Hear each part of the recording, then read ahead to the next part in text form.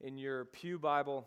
We have 2 weeks left in this book that we are walking through verse by verse, and today we're going to take it verse through 16 of chapter 3, and then Lord willing, next Sunday we will spend the entire week just looking at the final 3 verses to wrap it up. And so I want to jump right into the text this morning, and I will kind of catch you up if you're new or have been missing the last few weeks as to kind of what's been happening in this book. But just at the outset, this final response we're about to hear from a prophet, this man named Habakkuk, it will be different in nearly every way compared to his first 2 complaints. Habakkuk is fundamentally a changed man. And so this morning, I want to look at how he gets there. What's his pathway he takes, because I'm convinced it is unbelievably applicable for believers today in such a way where it will both fill and challenge our minds and stir our hearts if we'll allow it this morning. So join with me, Habakkuk chapter 3. We're going to start with just the first 3 verses. A prayer of Habakkuk the prophet, according to the Shigionoth. O Lord, I've heard the report of you, and your work, O Lord, do I fear. In the midst of the years, revive it. In the midst of the years, make it known. In wrath, remember mercy. God came from Teman, and the Holy One came from Mount Paran. His splendor covers the heavens, and the earth was full of his praise. A few things I want to look at that we just see from Habakkuk that shows just how much he has changed. And first is Habakkuk praise. Okay, so right out of the gate, in the first line of this chapter, we just know this is going to be different because this is the only time we're told before he speaks that this is a prayer according to the prophet, according to Shigionoth, right? 80% chance I'm not saying that right, but it's a word that only comes up 2 other times in the Bible, and it can mean a couple things. It can mean a certain type of instrument that this prayer was sung to, or it just means a type of song. But either way, the point being that this is a prayer song. Another word for it would be one that you've heard of, a psalm. Right, and the rest of this chapter, it reads in such a way where if you were to just put it in the book of Psalms, you wouldn't know the difference. This is a deep, heartfelt, just yearning for God that portrays truth that's just going to get down deep into your soul, right? And so if you just think about the context, that's what music does, doesn't it? Like when we worship and we gather in our worship gathering, both in preparation to hearing the word of God proclaimed and in response to hearing the word of God proclaimed, every single week of the year, we're going to sing. So why music? Why do we use instruments, right? Like why doesn't Ilya, just as our worship director, just kind of stand up in front of here by himself and just speak you the lyrics, right? He could have just done that this morning, and the same words would go out, right? I am a friend of God. I am a friend of God. I am a friend of God, right? Like, so you would walk away hearing the same exact things. Why doesn't Ilya just do that? It would probably save a lot of time and just having to get people to join him up here. Wouldn't that just be the same, right? Of course not. On any level, right, regardless of what you feel about the Bible and Jesus, you probably like music of some sort. There's probably a genre of music that gets you going, that you make you look like a fool in the car if you don't think anybody's looking at you. So why do we love music so much? The reason, amongst others, is that it portrays a meaning in the words in such a way that hits a depth that otherwise you wouldn't get to. It's more than just words merely spoken. It gets down deep to your soul in ways that it would not happen. And this prayer is a song, but it's also, it's a prayer. It's communication with God, and it reveals this kind of deep submission, again, a yearning, a reverence that is different from just talking at God. Right? Like we need to understand that, and I think we see that throughout this book. There is a difference between talking at God and praying to God. Habakkuk, in his first 2 dialogues we had seen in this book, he was just talking at God. It was emotional, and it was raw, and he was coming out of the gates hot, and it was pointed, right? That the book opens, this short little just power-packed book opens with Habakkuk wanting to know, God, why are you overlooking all this injustice? He looks around and he sees God's chosen people, the nation of Judah, and they are just rebelling against God. And Habakkuk is sitting here going, God, why aren't you doing anything? Your people, they're worshiping other gods.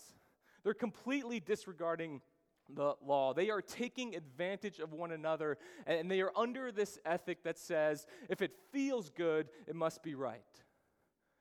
And nothing's happening to them. So God, why are you absent?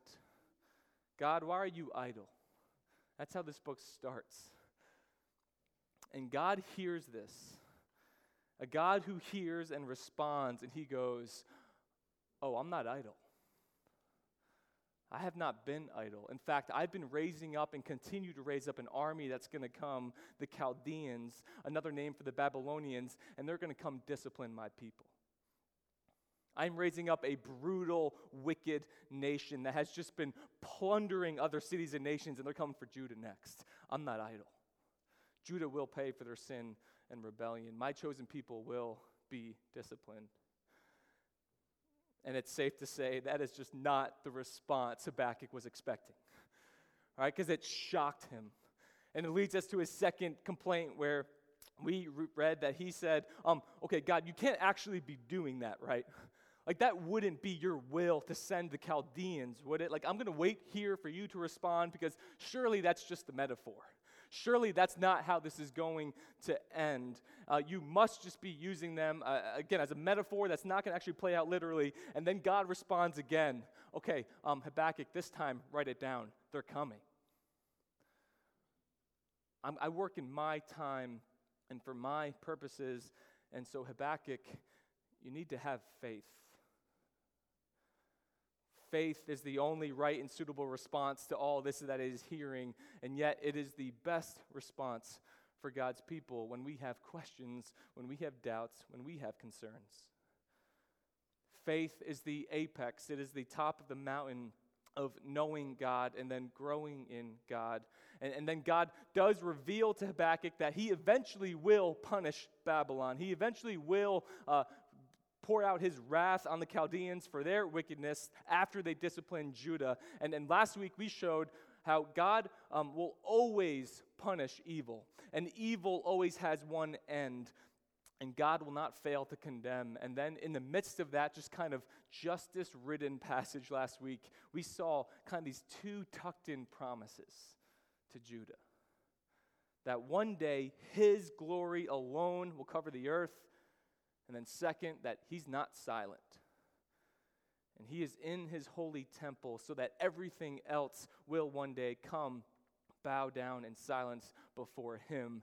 And that's what Habakkuk just heard before the text we just read. And Habakkuk is utterly changed. So now the third time, we are told, for the first time, now he prays. He submits. He worships after hearing God respond while on the throne. When God reveals himself truly to his people. Think about this. When God truly reveals himself to his people, there's nothing else for us to do than to come before him and worship. There's nothing else than to stop talking at him and start praying to him. And I just love how he says, "Oh Lord, I've heard about you. In the past I had heard about you, but now I have heard from you. Now I have a picture of you on your throne, and what I am seeing and what I'm hearing, it's living up to what I've heard, and so I fear you. I have deep reverence for you as you sit on the throne." And I just find it striking that Habakkuk says, I've heard about you, right? Because that's literally a phrase we use all the time. Okay, so when you meet somebody through a mutual friend or family member, it's almost a guarantee that either you're going to say to them or they're going to say to you, "Hey, nice to meet you. I've heard a lot about you." We say it all the time, and then it's always, the follow-up line always has to be, like, it's not even that funny, but we all say it, we're like, "Oh, I hope it's all good things," right? Like, I hope there was nothing bad, and a little, like, elbow, and it's like an awkward fake laughter after, and, like, I don't know why, we just all do it, right? That's, like, the natural segue from, "Hey, I've heard a lot about you." But I find it interesting is that when you do finally meet somebody, interact with somebody that you had heard a lot about, that you get to kind of discern and figure out if what you had heard about them actually lines up with meeting them. with actually getting to know them. So Habakkuk, he had heard a lot about God, probably from the temple, probably back in the days of King Josiah when Josiah rediscovered the scrolls of Scripture and shared it with the people in that time of nationwide revival that we talked about in the first week. And then at this point when he's writing this letter, that feels like distant past. Because since then, Josiah had died and Judah just spiraled way back down into oblivion of rebellion, of disregarding God's word. And Habakkuk is just sick to his stomach, but now he hears from God. And it affirms all he's heard. And as we'll see, it's making his knees a little shaky. He's finding it trouble to even stand up straight.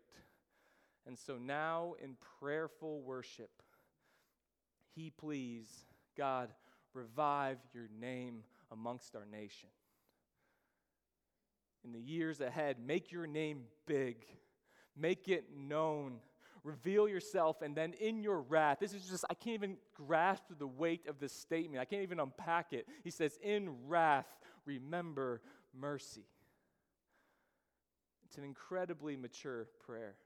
Remember mercy. Remember your people. Remember your promises, and that's all we have right now, and that's all we need. Lord, remember.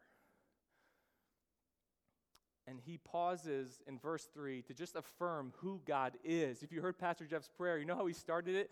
Father, we praise you for who you are. Habakkuk says he came from Teman, which means he came from the south, referring to how this God led his people out of the southern regions of Egypt and Sinai. God, you are the Holy One. You are the one whose splendor covered the heavens. You are the one whom the earth is full in obedience to. You are omniscient. You are omnipresent. You are omni-everything. You're God. And here's the turn in Habakkuk's heart. In the midst of just confusion of God's work in the world, Habakkuk clings to who God is.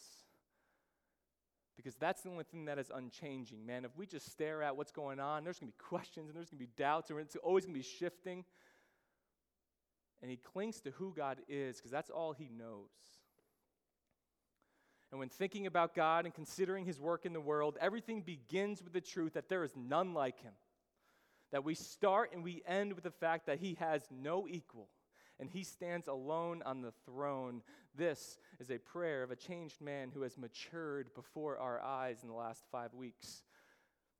This is one of the reasons why I love preaching through books of the Bible, because if you just kind of read this passage on its own, if you just kind of started reading chapter 3 without really knowing 1 and 2, it could still have value, right? It could still tell you some things, but reading this in light of what we just walked through in chapters 1 and 2, this is all of a sudden power unleashed. This is depth unmeasured. This is Holy Spirit empowered change. Start with who God is. And then he will change direction in verse 4. And I think this is where we need to dial in and learn from Habakkuk. Because what he does next will fundamentally change our lives if we learn from it. Let's read verses 4 through 15. His brightness was like the light. Rays flashed from his hand, and there he veiled his power. Before him went pestilence, and plague followed at his heels. He stood and measured the earth. He looked and shook the nations. Then the eternal mountains were scattered. The everlasting hills sank low. His were the everlasting ways. I saw the tents of Cushan in affliction. The curtains of the land of Midian did tremble. Was your wrath against the rivers, O Lord? Was your anger against the rivers, or your indignation against the sea, when you rode on your horses, on your chariot of salvation? You stripped the sheath from your bow, calling for many arrows. You split the earth with rivers. The mountains saw you and writhed. The raging waters swept on. The deep gave forth its voice. It lifted its hands on high. The sun and moon stood still in their place. At the light of your arrows as they sped, at the flash of your glittering spear. You marched through the earth in fury. You threshed the nations in anger. You went out for the salvation of your people, for the salvation of your anointed. You crushed the head of the house of the wicked, laying him bare from thigh to neck. Verse 14, you pierced with his own arrows the heads of his warriors, who came like a whirlwind to scatter me. Rejoicing as if to devour the poor in secret, you trampled the sea with your horses, the surging of mighty waters. Habakkuk prays, and then Habakkuk remembers. Did you pick up on what he just did there? Habakkuk is singing a song highlighting God's past faithfulness to his chosen people. Habakkuk is actively recounting the times God has delivered his people in the past, and he is just gushing about what he's heard about God. It's not a chronological accounting of everything God has done, because, and honestly, I think that's okay, because if you were asked to recount the great works of one of your heroes, okay, who's one of your heroes? Maybe your dad or a famous athlete or a famous actress. I don't think you'd necessarily feel like you'd have to go in chronological order of all the great things they've done. I think you would just go in the order of what comes to mind first, what had the most impact on you. Okay, so if we just did this, Michael Jordan, all right? For those of you who think I talk too much about LeBron James and I'm a millennial and this and that, like Jordan was the best, all right, let's talk Jordan, all right? What do you love about Jordan? Why was he so great? Like you would probably go, well, there's that game-winning shot in the 1998 championship. There's scoring 40 in the playoffs when he could barely stand because he had the flu. There was that baseline jam on Ewing and the Knicks. There was the dunk contest when he jumped from the free throw line. Okay, so my illustrations, they need some balance, so I'm told, okay? So let's say you're a huge fan of the actress Candace Cameron, like my wife. If you don't know her, she might go by DJ Tanner, all right? Not my wife, Candace Cameron, all right? If you wanted to recount her career, you'd go like, man, she just had that stint on The View, and she did great. She's in like literally every other Hallmark Christmas movie, all right? Full Confession, the first of which Rochelle and I just watched this past week in the first week of November. We have about 49 on our DVR right now. Rochelle will watch every one by December 25th, all right? And Candace Cameron will be in half of them. And then, or take your picks or just go back, man, DJ Tanner. She just never was able to top being DJ on Full House, right? And like she's just a star, and you're just going to recount all the things that she's done across her career. In the same way, Habakkuk just explodes off the page on the things he's heard about God. And they're all rooted in Scripture. And so very quickly, I just want to run through what he's just done to kind of show you that this is not just a random saying. These are connected to stories he's heard about God in a big way.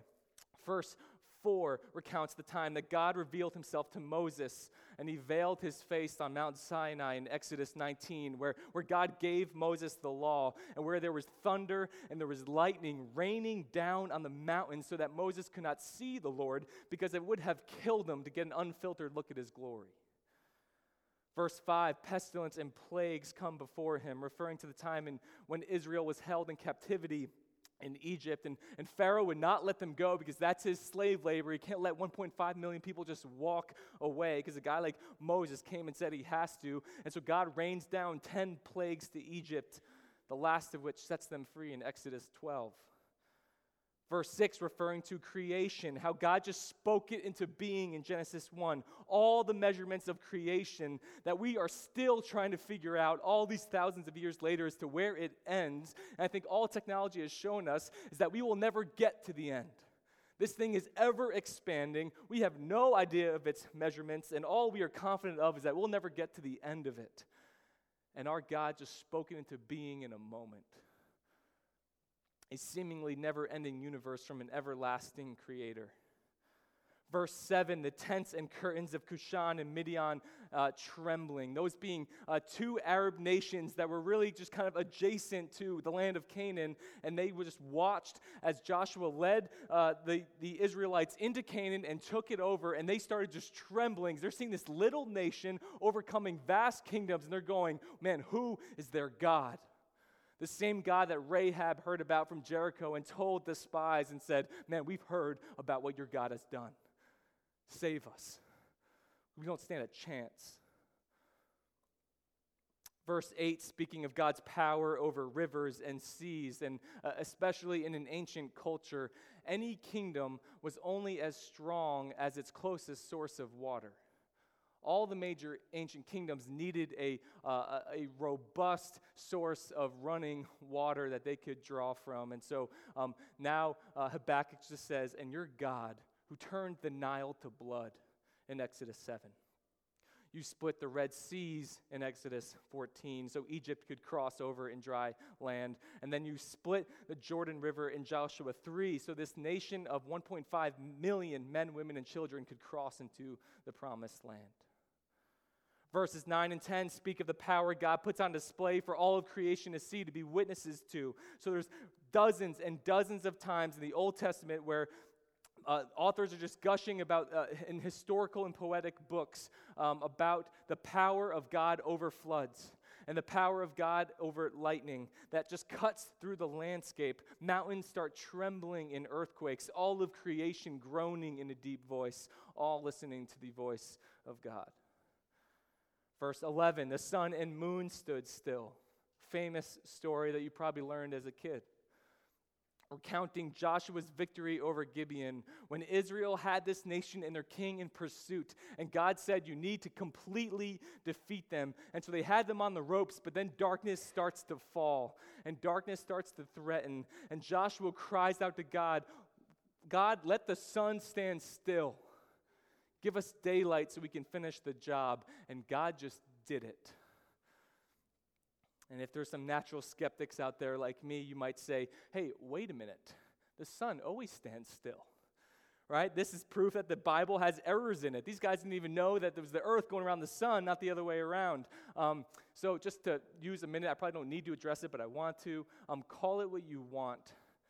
But just because biblical authors had an errant view of the world's shape and the universe's movement does not mean that what God has spoken through them isn't true. So Joshua said, sun, stand still. Let's just say God knew what he was talking about. Let's just say God knew what he wanted, and so he made the earth stop, sun stands in its place. How about that? Because God can and God does, and God, everything in the creation answers to his voice. Verses 12 and 13, you threshed the nations and went out for the salvation of your people, speaking to the multiple times that God went before Israel, and in Israel's smallness, glorified his might through them by taking down mighty nations. This just traveling nations, this just ragtag group that didn't even quite get it, now sweeps through Canaan and the so-called giants of the land, the most fertile land really in the world, and he just crushes mighty kingdoms in order to provide a place for his people. And finally, verses 14 and 15, he came like a whirlwind to trample the sea and surge mighty waters in relation to the final defeat of Pharaoh. Pharaoh who released this nation out of Egypt and then had seller's remorse. You know what I'm saying? All of a sudden he's like, wait a minute, that's our whole labor force. We need to go get them back. I changed my mind, all right? So he gets every chariot. He gets the whole army. He corrals them. He sends them out and says, go bring that nation back. That's our slave labor. And after Israel crosses the Red Sea in dry land, this army comes up and goes, we're going to run after them. They get all into the middle of the Red Sea. The waves come crashing down, and Pharaoh and his whole army is defeated and destroyed in a moment. Man, how big is your God? Is your God as big as Habakkuk recounts? Are his works as mighty as the ones recorded in your Bible?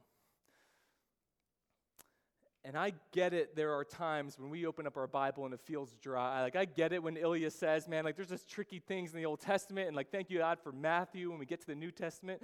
But let me just say this to balance that out. If our Bible feels boring when we read it, that's our problem, not the Bible's. Because you cannot read what's in this Bible, consider what is in there, consider who is in there, see the power that comes off the page and go, man, this is boring. And so the question for us as we read Habakkuk just gushing over this is the God we worship, the God of the Bible, or is it some cultural false God that looks more like a magic genie that we think we can control by living a good life? that we can control and he can just give us what we want when we want. Is that the kind of God? Like, we think we want that. We think we want the God of our culture, but we need the God of the Bible. And just believe me, trust me when I say that the God of the Bible is far better than the God of our wildest imaginations. And in this grand remembrance of Habakkuk, all these events have something in common, which is why I think he's doing it. He recounts all the times when God's people were on the ropes, when they were in dire situations, when the walls just felt like they were closing in, when evil seems like it has won, and it's in those moments that God shows up and delivers his people.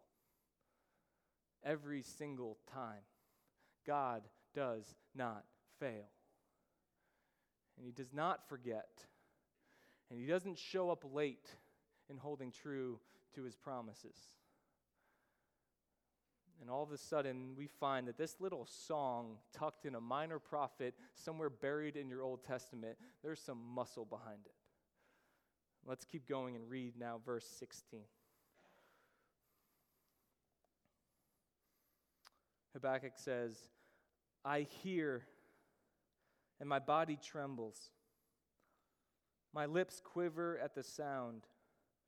Rottenness enters into my bones. My legs tremble beneath me. Yet I will quietly wait for the day of trouble to come upon people who invade us. So Habakkuk prays, Habakkuk remembers, and third, Habakkuk waits. Amongst other things, here's what verse 16 just affirmed, and this is important, right? Dial in, give me 10 minutes. Habakkuk still has questions.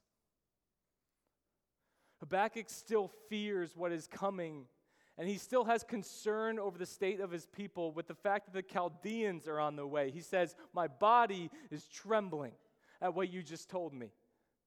I'm feeling deep sorrow, and he can't quite strengthen his legs underneath him to be able to stand without shaking, because God's initial response rocked him, and it rocked his world.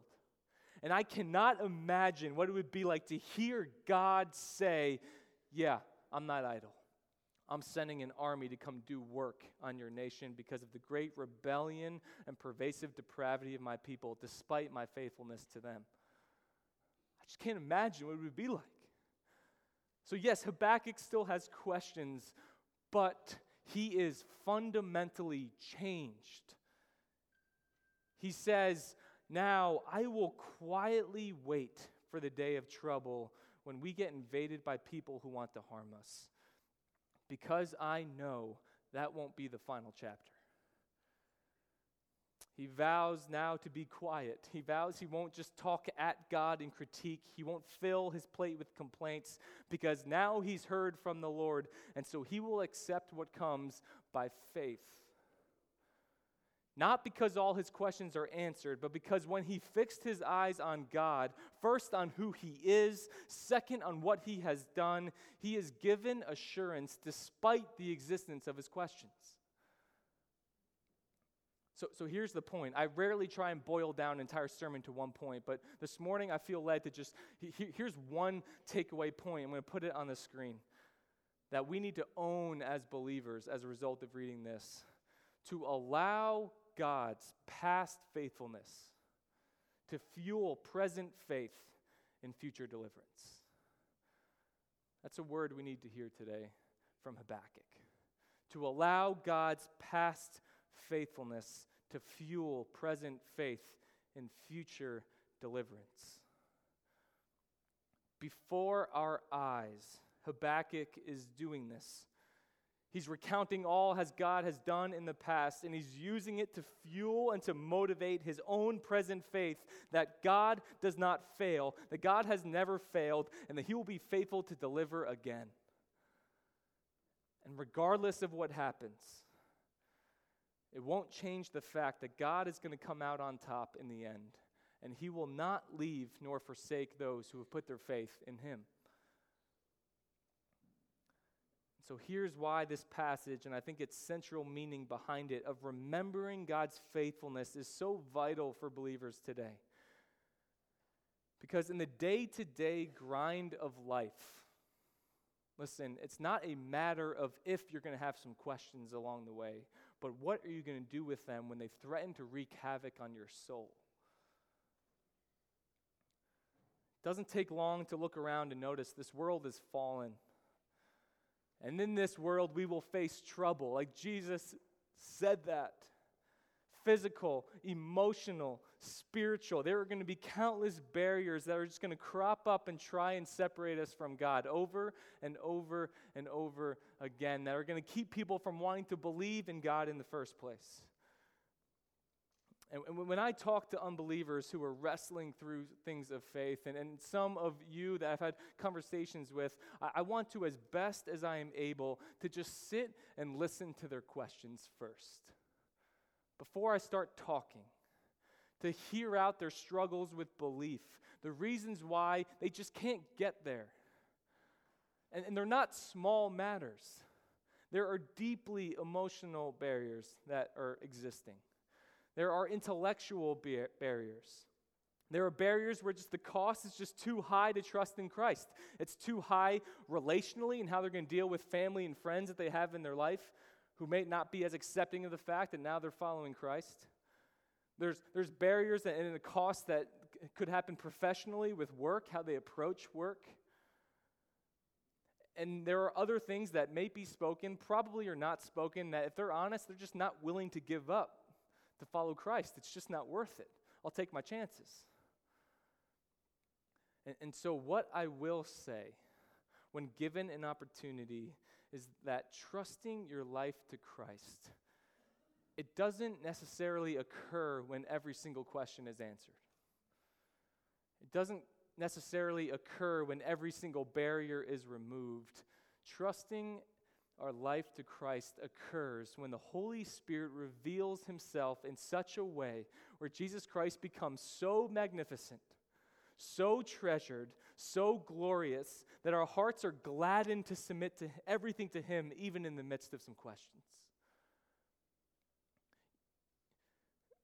You see, not only can we, as the church today, recount these same stories in the times of deliverance in the midst of dire circumstances that Habakkuk did from the Old Testament, but church, we have a story that tops them all. We have a story of a God who brought heaven to earth, who took the initiative to send his only Son into a world of brokenness, where he would be wrongly charged, he would be humiliated on a Roman cross, and he would be crucified at the hands of an angry, jealous, overly religious mob. A moment where evil seemed to have won. A weekend where the devil was proud. Where Jesus' disciples were on the ropes. And a moment that God stepped into that space, raised his Son from the dead so that whoever believes in him will not perish but have eternal life. It's in that single event when our hearts are opened to the truth of that, to see Christ not just as a teacher, not just a guy that may or may not have existed, but as a guy who came to give his life for me and for my sin. That story is in our Bible, and that story is what can boldly and confidently give us the faith that God will not fail. Where we can see that, truly see that with our hearts and go, like Habakkuk, okay, I'll wait. I'm going to wait in faith. And I'm going to believe. And that's not just a one-time deal. That's not just for those who put their faith in Christ for the first time. That is for every single person who believes in Jesus Christ every single day of their life. The commitment to say, I'm going to wake up today and I'm going to choose faith today. And man, I have questions.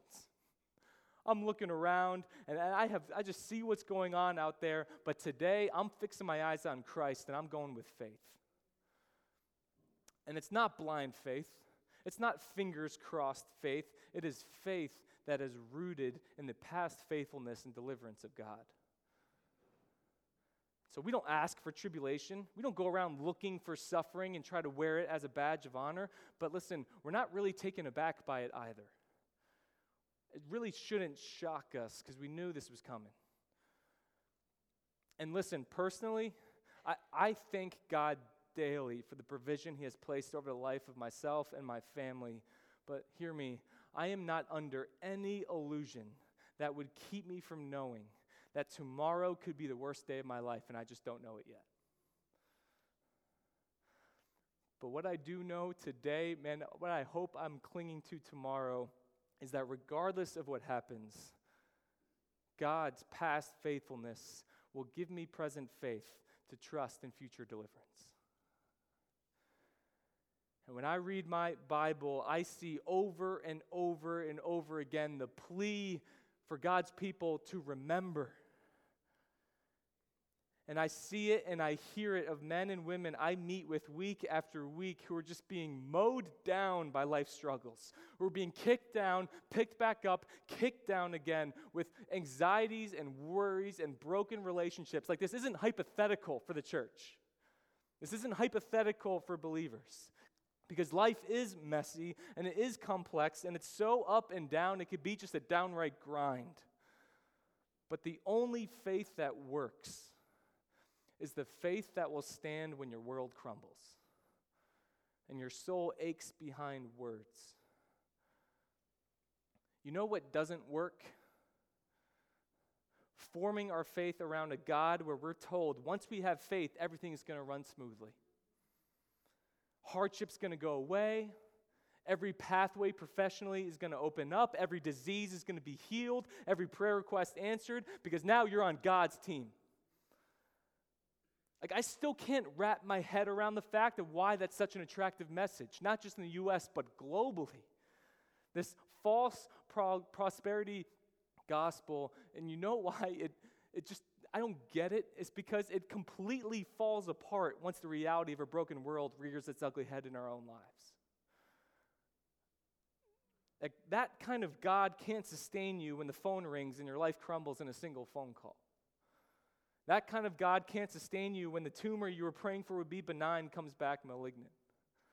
That kind of God can't sustain you when your boss says we need to eliminate your position. And countless other situations. The only God that can sustain us in those situations is the God of the Bible. The God who, when we admit our knees are shaking so hard I can barely stand, that leads us to say, all I can do is allow your past faithfulness to fuel present faith in my future deliverance, and I'm going to cling to that. And it might be in this world, it might not be till glory, but I'm clinging to it. And so, church, we cling to victory, and we cling to Christ. And that might seem strange now, and that might seem out of whack now, and that might seem dire now, but delivery is coming. Count on it. Let's pray.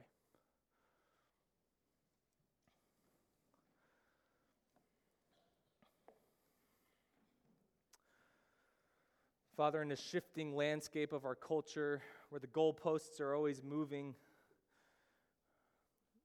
where questions abound, not only what we see out there, but what we feel in our own hearts, Father, I pray as a church we would cling to this. This would not be hypothetical. This would not just be a good word to forget, Lord. I pray that we would apply this together as a church, that we would see all the times you've been faithful to deliver your people, and that we would know you will do it again. Father, especially for my brothers and sisters in here who are struggling, who are facing that grind, who are in the thick of it, Father, I pray that we would come alongside them, weep with them, and then boldly and confidently point one another to fix our eyes on you, for that's where victory reigns. It's in the name of your Son, Jesus Christ, we pray. Amen.